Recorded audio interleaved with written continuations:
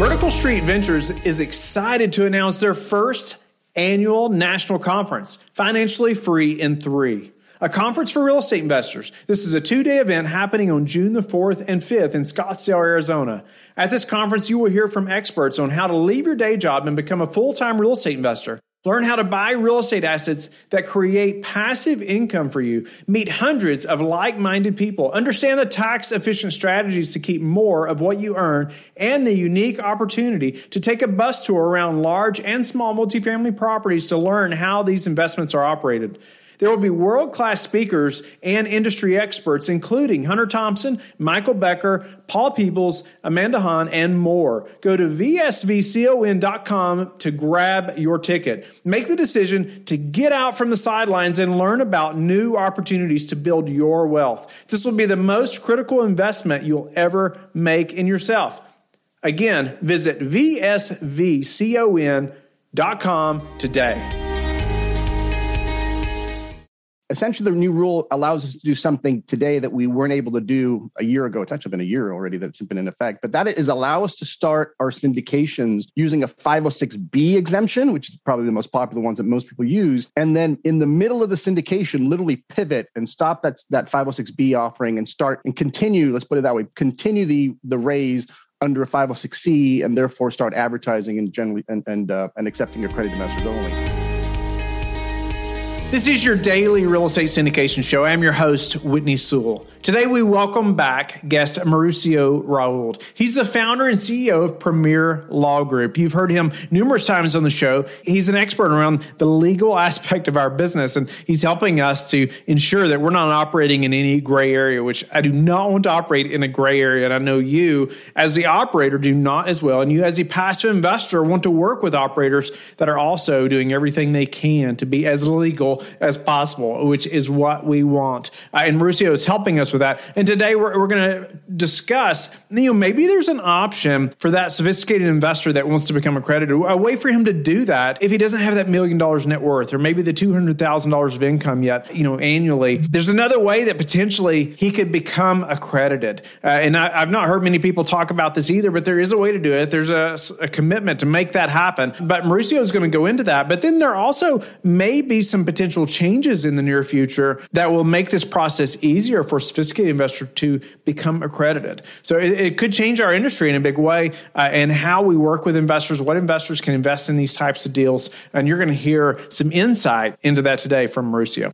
Mauricio, welcome back to the show. It's been a long time. You've been on the show numerous times. We've talked about some great topics that any really operator or even passive investor should be aware of for sure. But even passive investors should have some understanding of these things as well. And so there's been some changes recently. I'm looking forward to discussing with you. But welcome back to the show. Thanks for having me back, Whitney. This is episode 5 for me. This is a record for me. I don't know if it's a record for you, but super excited about this. You're in a part of the industry that's so important in our business and have an insight into those things, expertise, really, right, that we must have on our team. Today, specifically, I mean, you've brought to light some changes recently that could be so valuable to operators, right, and to investors, but that I feel like they need to know about. I want us to jump through some pros, cons, things, obviously, that they need to know about. But let's dive in. Obviously, 506B to 506C, we don't have to dive into really what, B versus C, some of those things specifically, because I know we've done numerous shows about that. But let's dive right into what does that mean, and what have you seen change, and what does this mean for the operator? And let's talk about it. Yeah, this is probably the biggest change that I've seen that not too many people are talking about. I'm not sure too many people know about. So, and to be honest, quite honestly, we've only started doing it. We probably had 5 or 6 people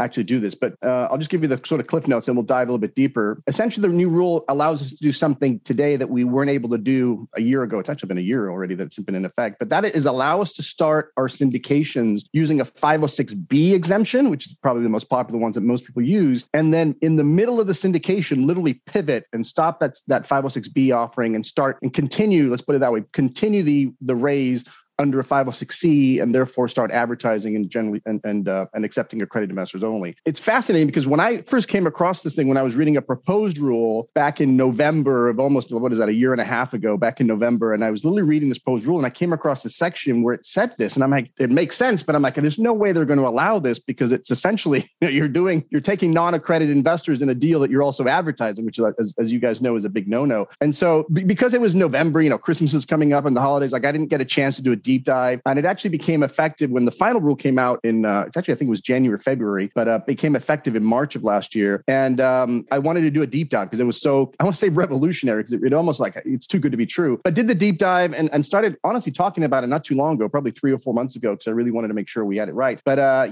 so in the old days, you weren't allowed to do that because of something called integration, right? So if you try to do a 506B or even a 506C and you try to get non-accredited or artificially break them up into two, the SEC was going to be like, no, that's not going to work. That's basically, we're going to treat that as one offering. But with this, what happened actually, Whitney, is they actually changed the integration rules. It really comes from that main change. They changed all these integration rules. The integration rules were super complicated and these 5 factors and all this nonsense. And now they really simplified them. And part of the simplification, this issue came up. And in fact, one of the commentators who was actually reviewing the proposed rule came up with this thought. It's like, hey, it would really, really nice if we were allowed to start with a 506B. And then if at some point we needed to switch over to 506C, that would be awesome if you guys, meaning the SEC, could approve that. And I was thinking, yeah, of course it would be nice. And then other commentators were like, no, that's nonsense. That would be basically allowing advertising in a 506B deal. Like, what do you do? That's kind of a way to get around the rule. And I'm like, yeah. But then the rule came out, and that's exactly what, not only did the rule came out, but the SEC specifically commented and said, yes, we are taking the guidance, so to speak, that if you did start an offering under 506B, stopped mid-raise, pivoted, and then started to do a 506C, that would be something that would be allowed. Wow. Got a bunch of questions, of course, but I'm just thinking through as the operator, why not do this? That's a great question. I mean, some people don't need it. We've actually had a couple of clients that have started this process, but then end up raising all the capital under 506B, so they don't actually need to do the pivot. But that's a great question. Like, why not? Now, one of the things that you've got to keep in mind is you are kind of doing 2 separate offers, even though it's the same exact deal, right? You're raising money for a particular project and it's the same LLC. It's virtually the same documents. We update them a little bit, but it's substantially the same documents. But we do have some best practices that we've kind of implemented sort of just on our own, just to make sure that we're super clean. And so one of the things we do recommend is making that decision ahead of time, right? So making that decision before you start raising that, hey, this is something I may want to do, so I want to have it in my back pocket. So let's structure it in such a way that would allow us to easily and smoothly and without any doubt do this transition from a B to a C. So the answer is, I don't know why everybody wouldn't do it, especially Whitney, those clients that, we get calls from clients like, I really want to do a 506C. I'm kind of at that point, but I've got non-accrediteds, right? I've got my investors that have been in here in the past. I've got a bunch of non-accrediteds. I'd love to get them in there as well. This is a way to do that. Get all your non-accrediteds and then pivot. So one way that we have done this in the past, Mauricio, I'd love your opinion about this as well, but is that, we launched a 506C fund, right? And then we said to make it as clean, like you were talking about, as possible. We just want no gray area, of course. We closed the fund. We said, okay, this day it's closed. Well, like a week later, we launch a special purpose vehicle, but it's a 506B entity, right? And then we raise it to $5 million, which allows it to become accredited. Well, what's it do then? Well, it just invested in the fund. And so it was a way for us to kind of backdoor, allow sophisticated investors, to get the same benefit. But this seems more simple to me. This is so much more simpler, if that's the right word. Yeah, I mean, there's some safeguards that we like to take into account. For example, even though it doesn't say anything about this in the rule, but we like to, for example, create separate classes, right? So Class A, for example, would be your 506B raise, and then Class B, for example, would be your 506C. That way, when you're advertising, it's very clear that you're advertising for the B shares only, and you're not really commingling, because that's the key, right? The key is to literally create that sort of proverbial Chinese wall where when you're doing the 506B at the beginning, you're fully complying with 506B, right? No messing around, right? That's it. Yes, you can bring in some non-accredited sophisticators, but you've got to have usually a pre-existing substantive relationship. There's no advertising, none of that stuff. So you really are complying 100% with that B offering. Then what we like to do is when we make the decision, like say today is the day that you've got to terminate it. So we not only make a declaration that we've terminated the offering, but we like to do like a written consent or resolution, essentially. Again, we're documenting everything. It's all about documentation. And so we document that we've terminated. And by the way, when we say terminated, we mean terminated, right? No straggling checks that come in or wires or any documents. I mean, when you terminate it, you are done with the 506B piece. And then we do that resolution. And then the next day or that afternoon, we start 506C. But remember, at that point, we're fully complying with 506C. So yes, we're advertising, but we're also limiting ourselves to only accredited investors, and we're taking reasonable steps to verify that they're accredited. We just got to play it very cleanly. And there is an update to the documents. It's, as you know, I know you do a lot of 506Cs, there's certain language in there that would be in a 506C offering that wouldn't necessarily be in a 506B. And so we do update the doc. The sponsor usually updates also the business plan because now they need to raise less money. It's slightly different, all that stuff. But the key, like everything else, is just disclosure, just making sure everybody understands that this is what you're doing and you're disclosing to the accredited investors that you have non-accredited in the deal and all that stuff. So as long as it's above board, this is just a great tool, just another tool in your toolbox. Doesn't mean that it's for everybody. Doesn't mean it solves all your problems, but it's something to consider moving forward. This is something that seems appealing to you. Well, does it matter which one you start with, 506B, 506C? What's kind of best practice there that you've seen? Yeah, 100%. So this only applies when you go from a 506B to a 506C, right? So we still cannot go from a C to a B because of a couple of things. Number one, when you start with a 506C, you are obviously by then already advertising, and so we can't go back. And what the SEC really doesn't want you to do, what they absolutely don't want you to do, is put out some communication, some advertising out there. You're going to capture non-accrediteds, right? So if you're on, you do a blast, you have no control as to how wide that net is. But what the SEC definitely doesn't want you to do is to capture non-accrediteds through that advertising, and then say, oh, I'm sorry, you're not eligible for this deal, but guess what? I've got another deal over here. Let me put you into this 506B deal. You still have to go through we've talked about these in the past episodes, those 8 steps to take somebody that you just met through that advertising, which was illegal. You obtain that person's contact information legally because you're doing a 506C, but then you've got to take those steps to take them from that stranger to having a substantive relationship. And then you can only offer them a subsequent deal, right? Subsequent to that time that you had a substantive relationship. So C to a B is always a no-no. B to a C used to be a no-no, or at least if you were able to pull it off in some way, you certainly would have to kick out all of your non-accredited investors. This rule is specific to when you start with a B and then go to a C or any other, by the way, when I say C, it could be any other exemption that allows for advertising. So theoretically, it could be regulated crowdfunding or Reg A or anything that allows advertising after the fact. What about the documentation for the operator? I know, when we're doing a 506B, obviously we're so meticulous about ensuring we have a documented pre-existing relationship, right? Every call, every interaction that we can possibly document, we try to do that. Just in case we're ever audited, we can say, no, I've known Mauricio for 2 years. He's invested with us this many times. We've had conversations about investing. We've had conversations about kids. We've,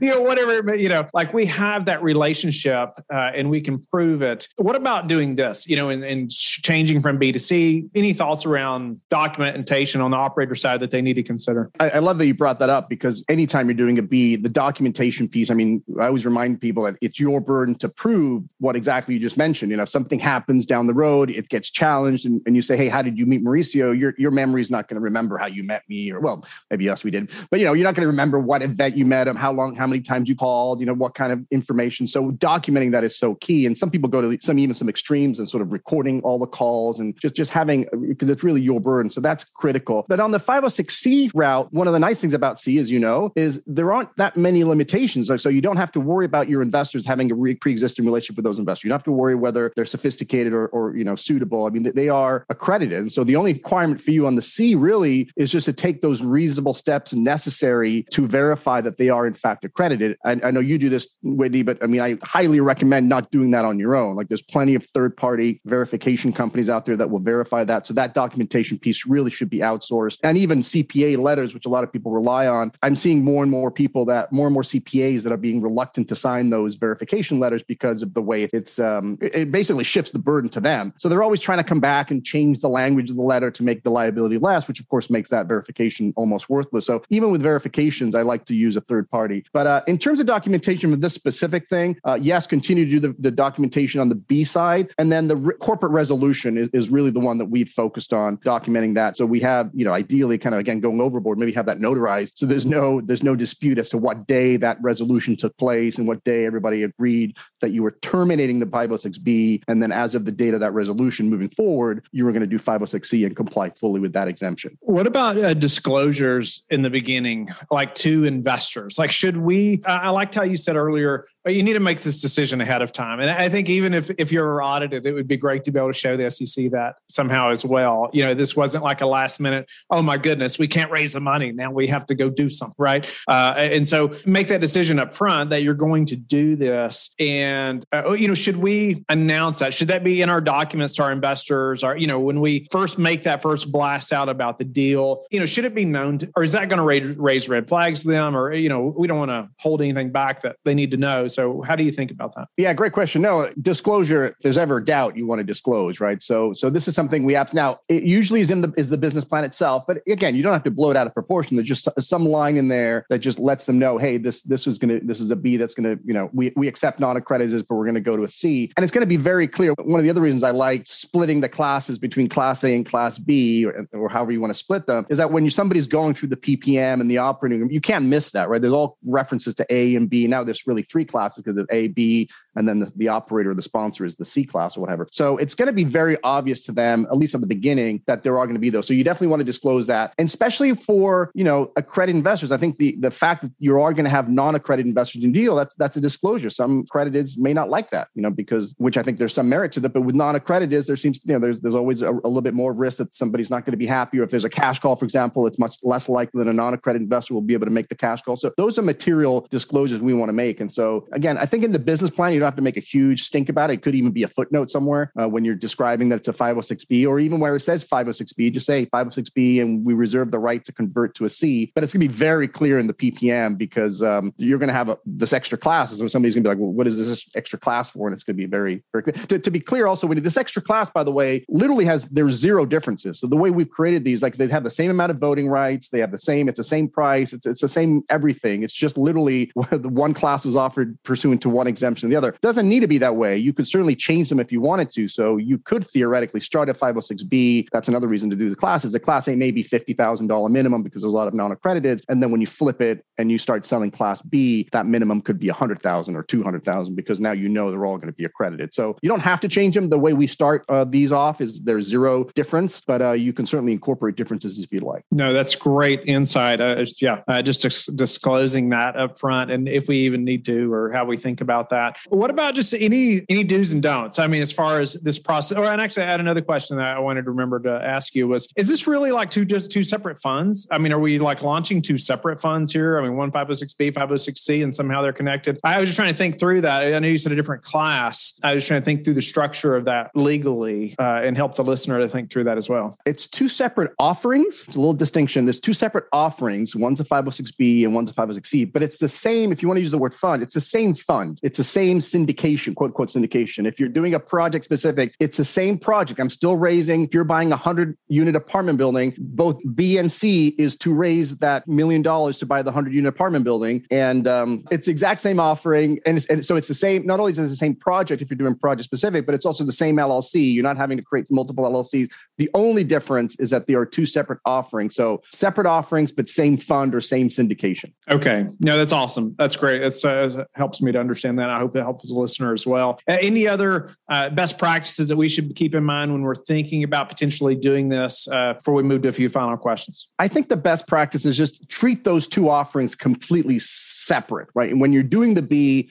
treat it as a B, like you are, because you're doing a 506B. So comply fully with that law. And then once you do that pivot, which is also a best practice for the corporate resolution, then you comply fully with that 506C. So you're not going to be taking any non-accredited and you're taking reasonable steps to verify. So don't commingle those. Try and think of them in your mind as two completely separate offerings, even though it's the same LLC, it's the same project, everything else is the same, even though the second set of documents will be slightly different. So we need to make sure and have all those funds in from the 506B before, say, we do a switch. Yeah, you don't want any straggle. So because a lot of times somebody signs the docs and maybe the wires, I sent the wire, but it hasn't hit your account. Like literally, you want to make sure that there's nothing. And same with documents. You're like, hey, make sure all the documents are in, that they're all signed, that you've audited your documents, because you are literally ending and terminating.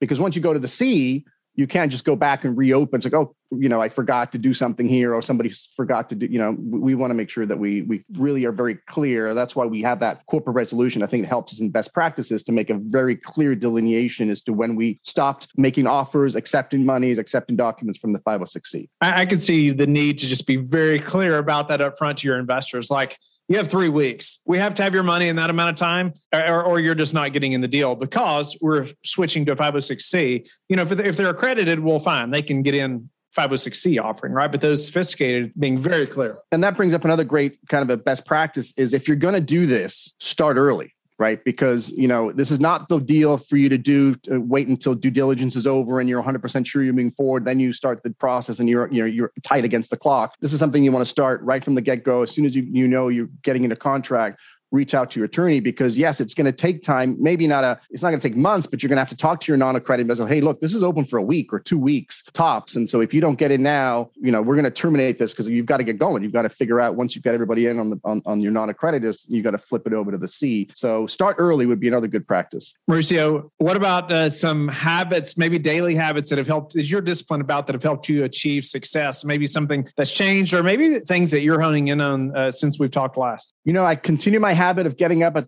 not even the crack of dawn. Today I was up at 4:30, but just getting up early is such a big thing for me because it gives me a good couple of hours even before, before the kids get up and the wife gets up. So I've got all that time outside. Now, granted, since the last time we talked, I do have 2 puppies.